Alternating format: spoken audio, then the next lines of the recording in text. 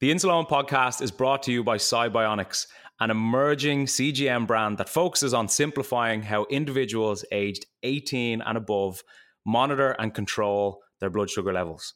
Upon becoming available on the market, the Cybionics GS1 CGM has helped users worldwide navigate the complexities of diabetes management with more confidence and peace of mind.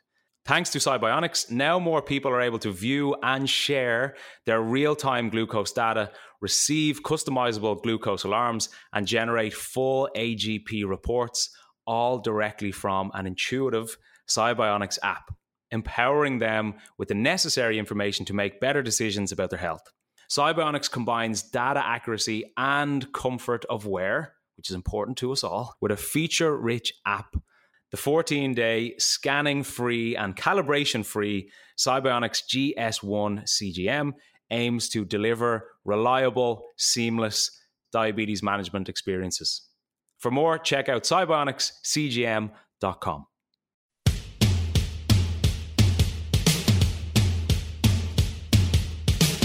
This is the Insuleoin podcast, where I, Owen Costello, try to redefine diabetes. In this week's episode, the important thing to realize is that because highs and lows inevitably are going to happen throughout your life with type 1 diabetes, you should not let it ruin that hour of the day, ruin that day, ruin that week, ruin that month. But before we get into that, everything you hear on the Insuleoin podcast is from my own personal experience. And if you have any worries or issues regarding your diabetes, please contact a medical professional. Now, let's get stuck into this episode. Hello, everybody. Welcome back to the Insuleoin podcast. This is a big one. This is episode 52, 1 year of podcasting. Graham, can you believe it? It doesn't seem like a year since we met for a coffee in Costa Coffee in Carrick Mines, if anybody around Ireland knows where that is. But it was more than that, because we released the first podcast, then we had a few weeks of planning, then we recorded 6 in a couple of weeks, and we said we were going to start releasing them in March. But you were like, nah, let's just do it now. Let's just get it out there now. So we did it in mid-February. And can you believe it? 52 weeks, 1 full year of the Insuleoin podcast.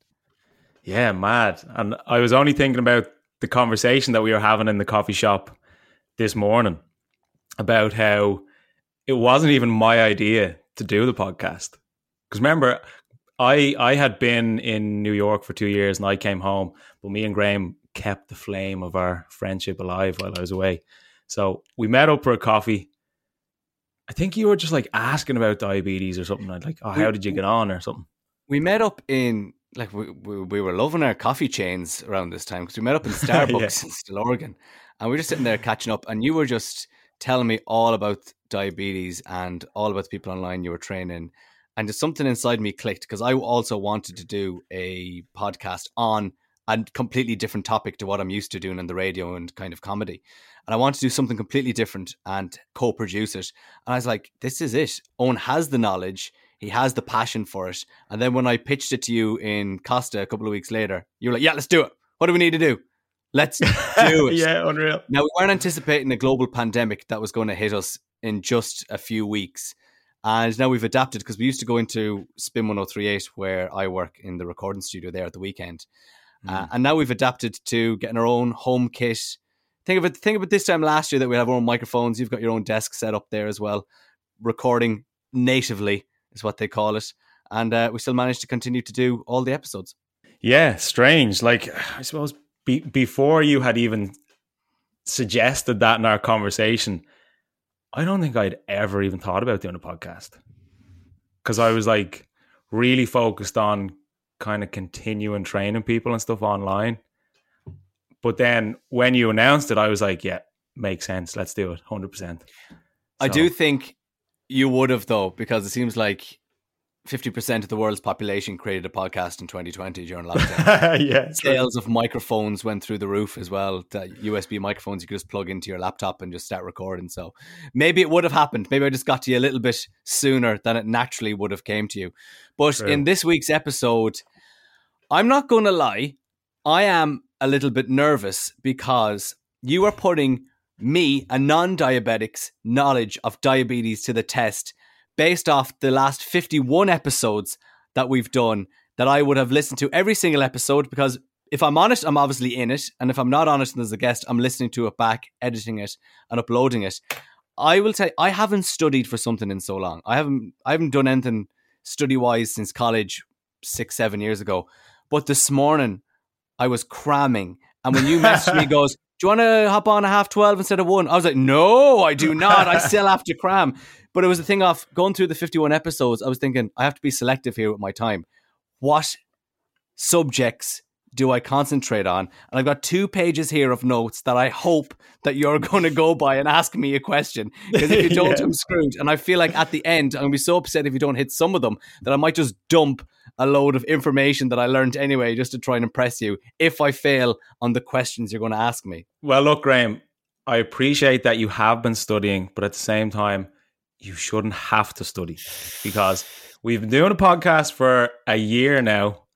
You should be as knowledgeable around diabetes as I am. So I expect good answers here. So listen, what is the layout of this episode? What are we going to do? Because you're in complete control of me. Usually I have an idea what's going on as the producer, kind of going, oh, should we do this? I was like, no, okay, Owen, you take this. What are we doing? Yeah, well, look, don't be stressing out. It's I am stressing out. Difficult. If I had diabetes, my blood sugars would be going through the roof with all the stress. That's true. Oh, there you go. Look, learning something.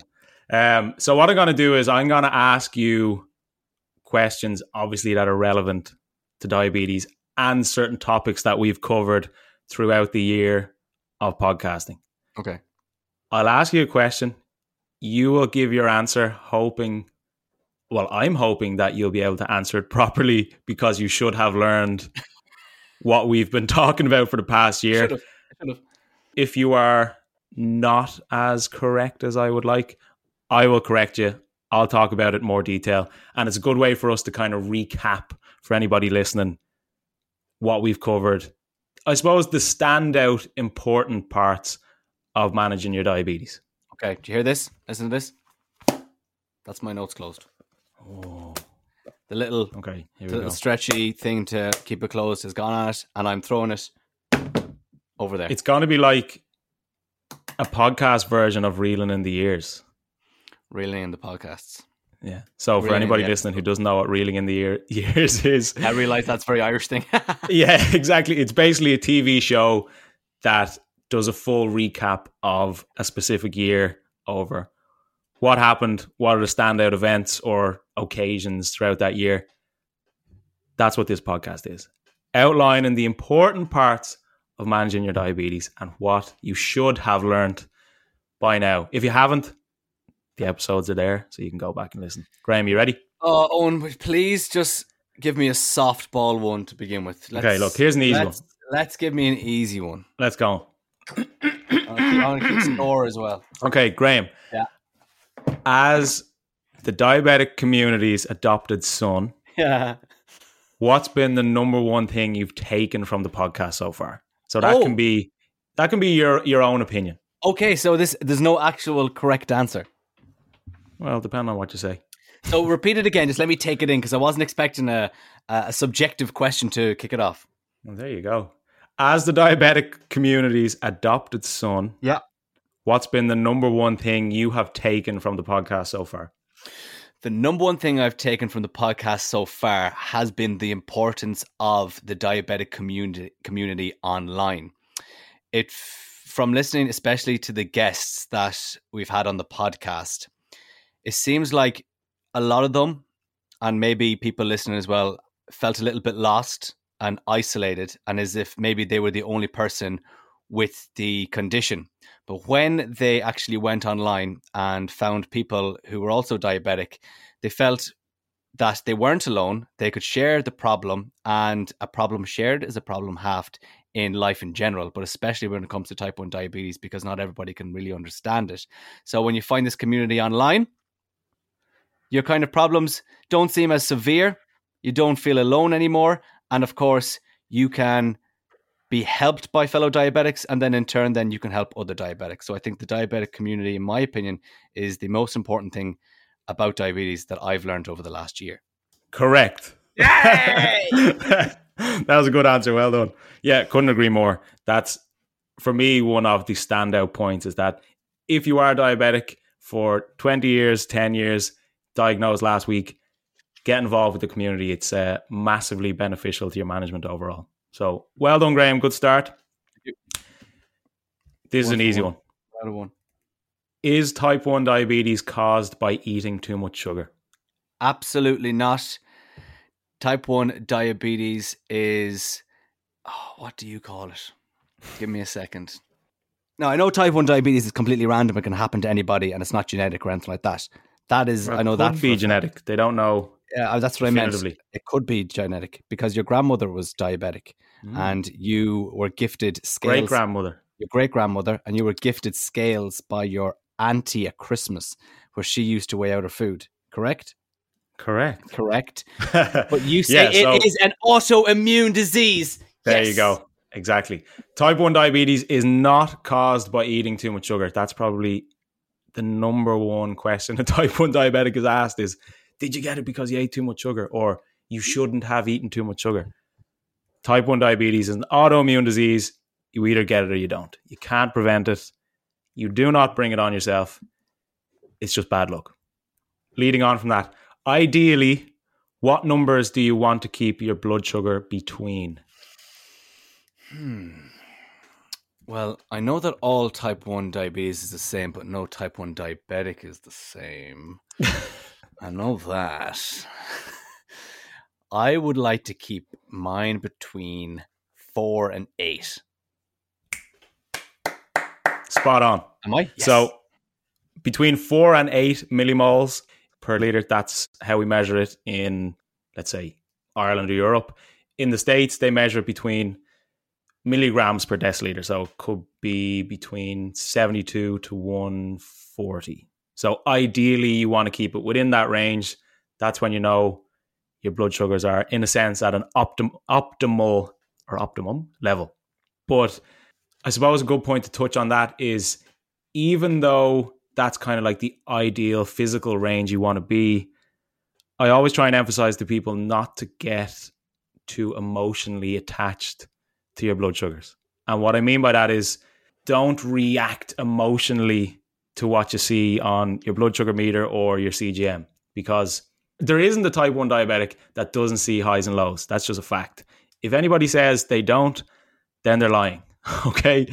So the important thing to realize is that because highs and lows inevitably are going to happen throughout your life with type 1 diabetes, you should not let it ruin that hour of the day, ruin that day, ruin that week, ruin that month.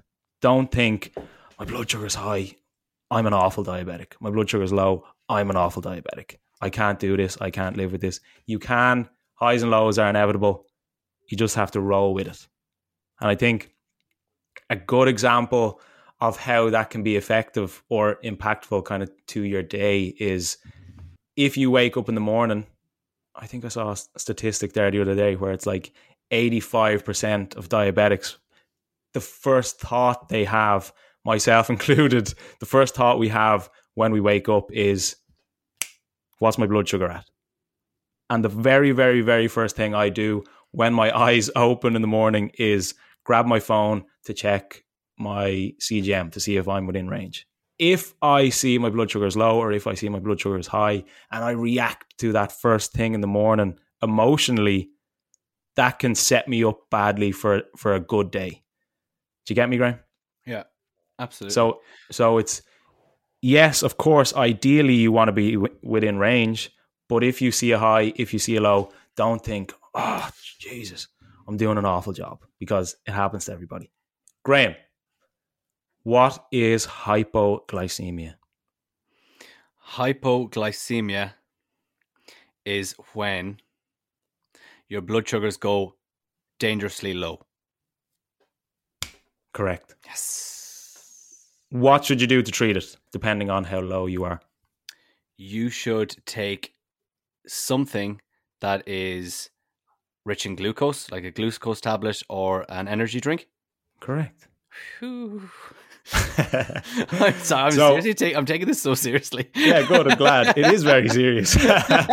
So the other side of that is hyperglycemia. And I know I've touched on it briefly before. I think that hypo and hyper should be called different things because they can be very closely related. Well, they are closely related, but they sound so similar. The best way to remember them and how I remembered how to differentiate between the two was hyper was high blood sugar. So I was like, if I have loads of sugar, I'm going to be hyper. So that's how I remembered. What's hypo anxiety? It's the fear of going low. And why can that be so prevalent in a diabetic's mind? Because if you go low, you can pass out. And, well, it's bad.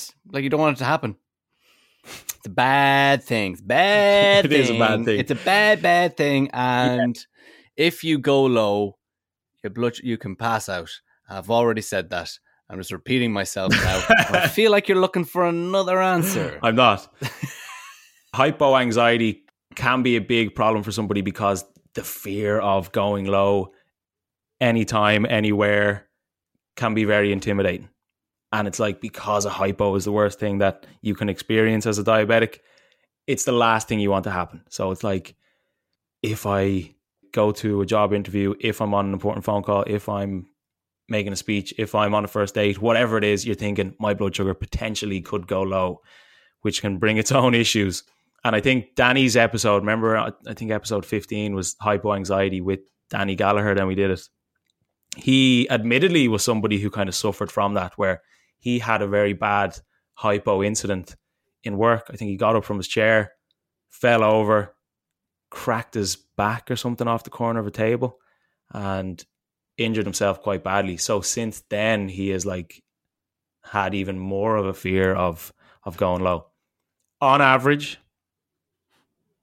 how many additional daily decisions do type 1 diabetics need to make? Lot. I'll start with a lot.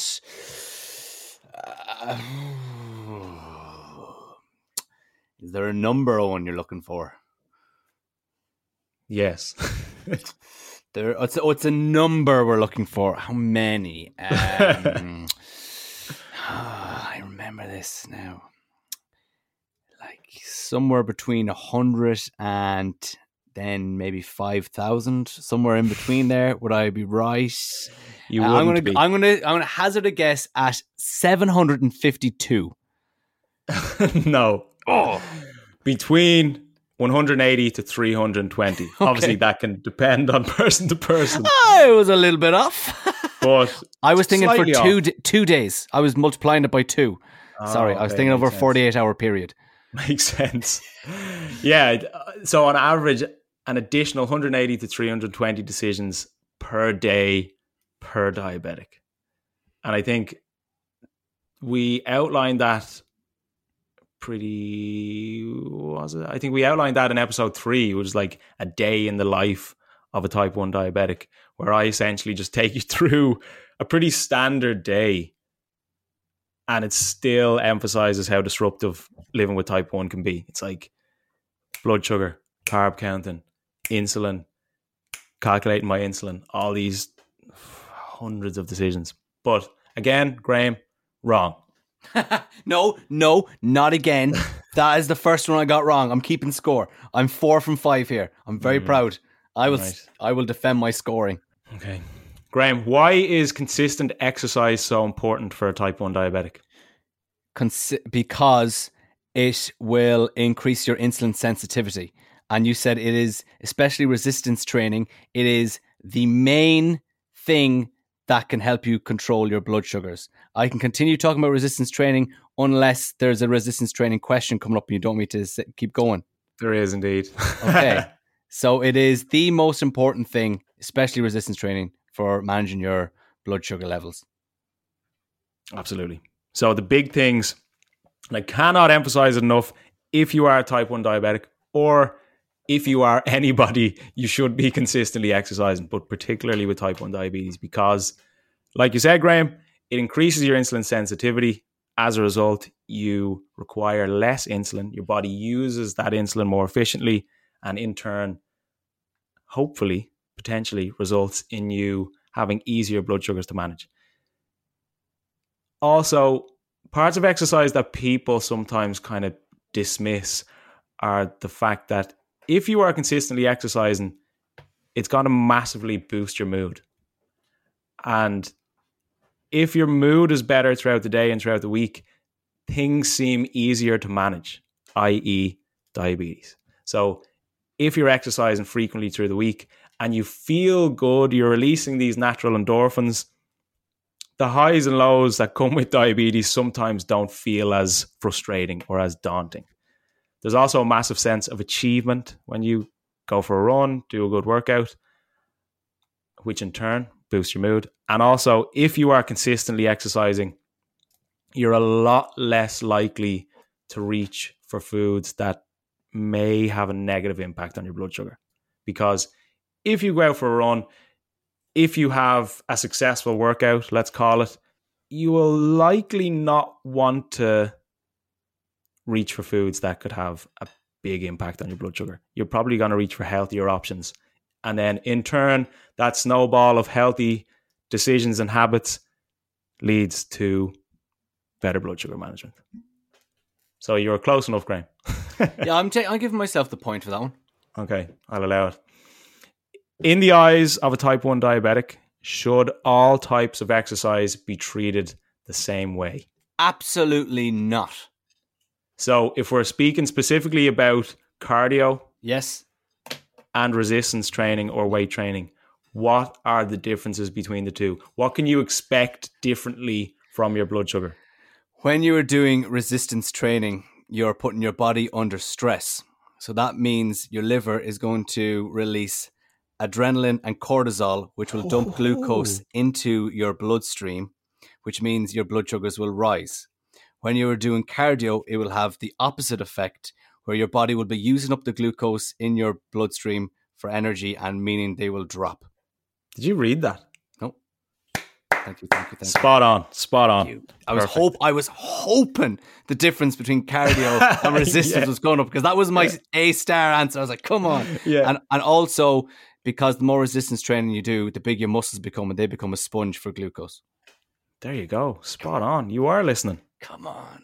And now, just to note something there, of course, like you said earlier, Graham, all type 1 diabetes is the same. No type 1 diabetic is the same. So because we're pretty much speaking about me here, I will likely see my blood sugar drop as a result of extended cardio, like you said. With resistance training or weight training, I will likely see my bloods spike. That can differ from person to person, but that's commonly what you will see. Well done, Graham. I'm impressed you were listening. What are a few positives that someone could take from a life with type 1 diabetes? There's my voice crack again. I was wondering when it would come in. Does diabetes give your voice a crack?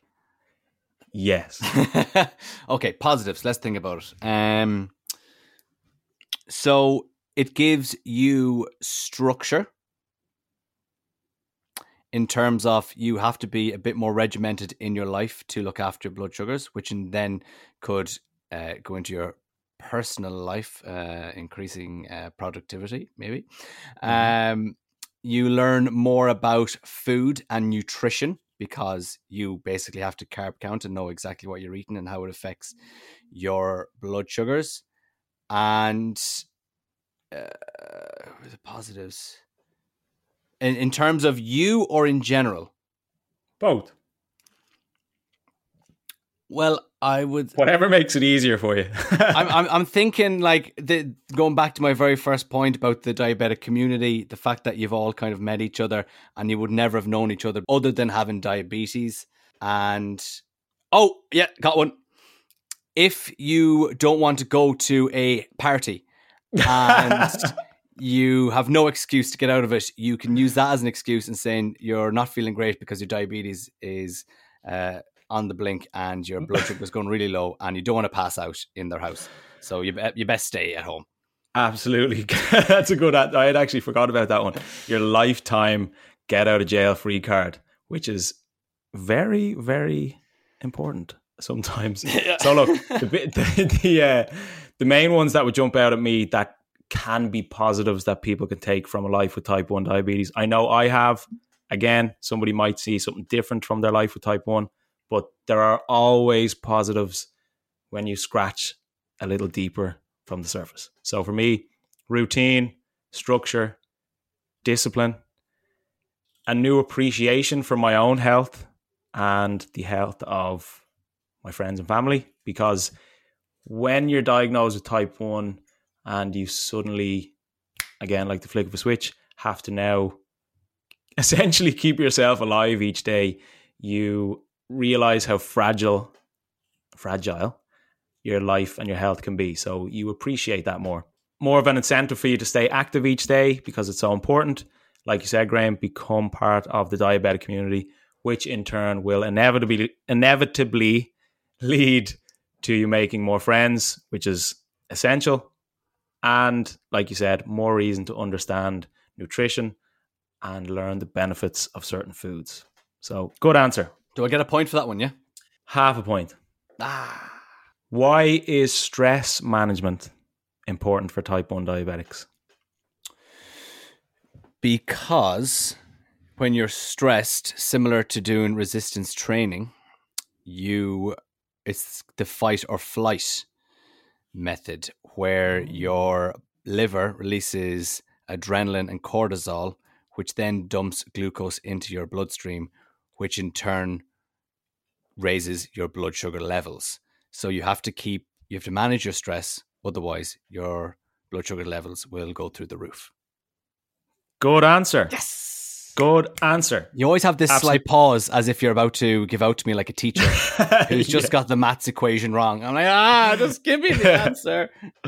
Absolutely. So stress management is certainly, in my opinion, a very, very, very important tool to your overall diabetes management, because if we are stressed, it's going to increase insulin resistance. Like you said, Graham, as a result, when we are stressed, it's similar to that fight or flight response of, I feel uneasy, I feel something isn't right. Therefore, it's your body's kind of natural way to protect you from whatever situation that might be. So, for example, I remember we were chatting to Basma Adams in one of the previous episodes, and she had done a lot of kind of public speaking. And she said that before she was kind of going out on stage to talk to people or whatever it was, or giving a presentation, her blood sugar would skyrocket. So that's because her body is under stress. And like you said, it's that natural release of glucose into your bloodstream in an attempt to fill your limbs with blood more efficiently so that you can potentially run away. But that can be effective if it's thousands of years ago and you're running away from a bear. But if you have to give a presentation and your body is still giving you that same response, it's not very effective, because you're not just going to run out of a presentation or whatever it is. And to touch on that as well, if I'm working with somebody and I get their weekly blood checks or their blood reports, if I see a pattern of an overall increase over a couple of days or even a certain period of time throughout the day, one of the first questions I'll ask is, were you stressed this week? And a good example of that is one of the clients that I'm working with. He recently started, I think he got a promotion in work. So he was doing more presentations. He was in more important meetings. And it was unreal. We were looking at his Dexcom report, and you could see at like 2 p.m. to 4 p.m. his bloods would just consistently be high. And I was like, what's the story here around 2 to 4 p.m.? He goes, that's when I'm doing presentations. That's when I'm on phone calls. That's when I'm doing meetings. And he said his blood sugar just skyrockets. That's mental, because you've enough to be worrying about having to do a new job, new role, presentations, and then, I have to look after my blood sugars as well. Yeah, it's exactly. Like, come on, give me a break. Yeah, please. But yeah, good answer, Graham. Well done. Thank you. As daunting and as complicated as type 1 diabetes can be, what are a few things we can do each day to help simplify our management? Now, something came to my mind, and I don't know if it's the correct answer. Go on. Is it awareness, anticipation, and action? Oh, I'll allow it. Not what I was thinking, but yeah, I'll allow it. 3 A's? Absolutely. Explain them. So, awareness is you're aware of the, let me say now, awareness, anticipation, and action. Anticipation we'll start with. So, say for instance, we're like that guy, your client, who has a very important meeting that's going to happen that he knows is going to cause him stress. So he has to anticipate where his blood sugars are going to go based on what he has learned in the past. Not just act in the moment, but anticipate what's going to happen. That also includes an awareness that he's taken from past experiences of what has happened. And then action is that you don't just wait for it to happen, you act on it. Is 100%. That correct? It was. It wasn't what I was expecting, Graham, but good answer. So, what are you like we had touched on in a previous episode, my 3 A's to diabetes management are awareness, anticipation, action. So awareness is living consciously, being aware of what you're doing, the food you're eating, the insulin you're taking, how exercise affects your blood sugar. After awareness, it's anticipation. You can anticipate what to expect based off your previous experience with your blood sugars, exercise, food, and then action. And action where things change. We can so often be in such a routine with our diabetes management where even though we can see that things aren't as steady as they should be or as steady as we would like, we're sometimes very reluctant to make a change because we're so used to living a certain routine or taking a certain amount of insulin. Action throws that out the window. Action after awareness and anticipation is where you have the confidence to make a change to your insulin dose, make a change to your routine, go out and do a run, go out, do an exercise, whatever you need to do. Action is shifting your management in some way to benefit your blood sugar. Good answer. What were you looking for? So what I had were just simple daily, I suppose, tactics you can use. Okay. Look, everybody can do these. I always say to people that diabetes is so complicated and everything can just be so tangled.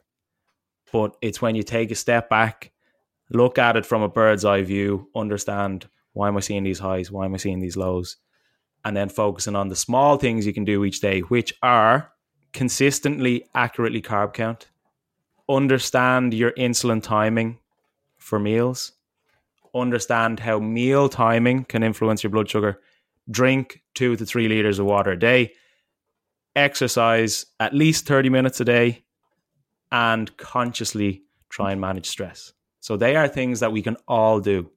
And they are things that I guarantee you will make your diabetes easier to manage. It's a fact. Aye? Yeah, I wouldn't have got that. So thankfully the old 3 A's popped into the brain yeah, exactly. at the right time. Right. On to the next one. If I'm a type 1 diabetic and I'm on a night out or out for a few drinks, what are a few things I should consider? Have you considered the 3 A's of management? Yeah, just every answer. What should you consider when you are on a night out? And is this, drinking and eating or just drinking? Just drinking. You should consider what you are going to drink, alcohol-based, because different alcohol drinks have different effects on your blood sugar. I know you love drinking mezcal tequila because it has the least effect on your blood sugar. I'm impressed. You should we should be prepared. You should have your insulin with you just in case. Mm-hmm. And of course you should be you should have your CGM, you should have your phone fully charged so you can watch your you're clutching at straws here now. You got to be prepared in case you get a takeaway on the way home and you're not going to be affected by the pizza effect. where your blood sugars will rise long after you expect them. So that's what we got to be aware of. You're going off on a tangent here now, Brent. No, I'm clutching at straws. Right. So the type of alcohol, that's all I really have. Okay, so you're right. A few things you should consider before and during a night out, let's call it, when you're drinking. What you're drinking, because if you are drinking a cocktail, you're going to see a much bigger impact on your blood sugar compared to if you're drinking a vodka soda, because a vodka soda doesn't really have much in it that will have a huge impact on your blood sugar. Whereas a drink like a cocktail could be, I don't know, filled with sugar and it could skyrocket your bloods. So what you're drinking, how much you're going to drink, because depending on the amount of alcohol that we have, initially, let's say you're drinking 2, 3, 4 drinks, it's likely that you'll see your blood sugar spike. But if you were to go on a full night out and you were drinking like 10 or 15 drinks, that increased alcohol in your system will likely cause your blood sugar to drop throughout the night. So remember when I was talking about it in our alcohol episode, Graham, where the first not few years, but a good few times when I had been out on a night out, I knew that when I was going to bed, as a result of the alcohol, my bloods would have dropped. So what I used to do, I'm not advising this to anybody, but I'm just saying from my own experience, this is what I would do. I would get food on the way home, not take any insulin, go to bed, and I'd still wake up stable, because the food without any insulin would obviously bring my bloods high, but that's being counteracted by the fact that the alcohols bring my blood sugar down. Make sense? Yeah, definitely. And I think if you are intrigued by that, go back and listen to the episode we did on alcohol. Try and find the episode. And another thing, if you are out on a night out or out for dinner or drinks or whatever it is with people, let the people know that you're diabetic, because particularly if you're having a few drinks, you don't know what could happen. Your bloods might drop, your bloods might spike. It's important that people you're with know that you're type 1 diabetic. So if something did happen, somebody knows to say, he's a type 1 diabetic, help him. And also don't neglect your diabetes management when you're out, because we're sometimes quite inclined to avoid the fact that we're diabetic when we're out on a night out, when we're with friends, whatever it is, because we're not giving it the same amount of thought. So just don't avoid it. It's likely you won't check your blood sugar as much, but it's important that you still do. Episode 17 is alcohol and diabetes. If you want to check that out, we go into way more detail on alcohol and diabetes in that one. What's one piece of advice you would offer to a newly diagnosed type 1 diabetic? I said, where do I start? I have so much information in my head right now. I don't know which one I want to give to you. You're very lucky. You've got Graham O'Toole, the co-presenter of the Insulone podcast here. I would say, I always harp on about the diabetic community. I would say get involved with the diabetic community, because you can definitely learn so much and you don't feel alone. But that's a cop-out, I feel, because I've already kind of answered that. So I would say the one bit of advice I would give is do not let diabetes get in the way of you doing what you want to do. Don't let it rule your life. Travel, play sport, go out with friends, date, do what you would have done if you weren't diabetic. 100%. Good answer.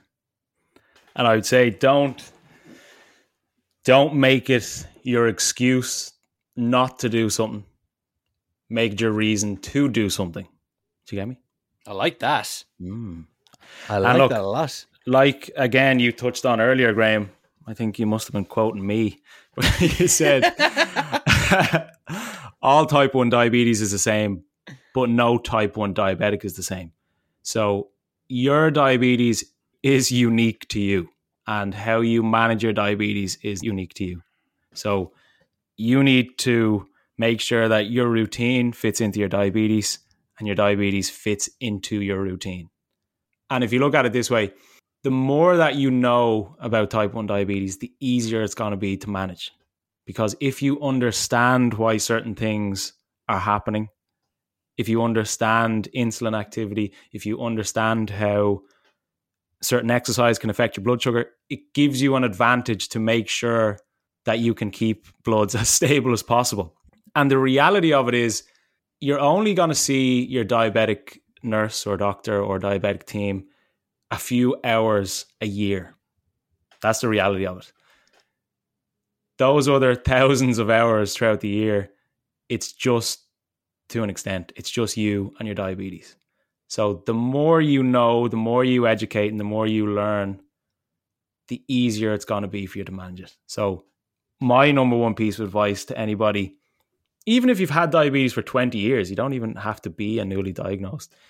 It's learn as much as you can. Listen to podcasts, read books, watch videos, read articles, because it does make a big difference.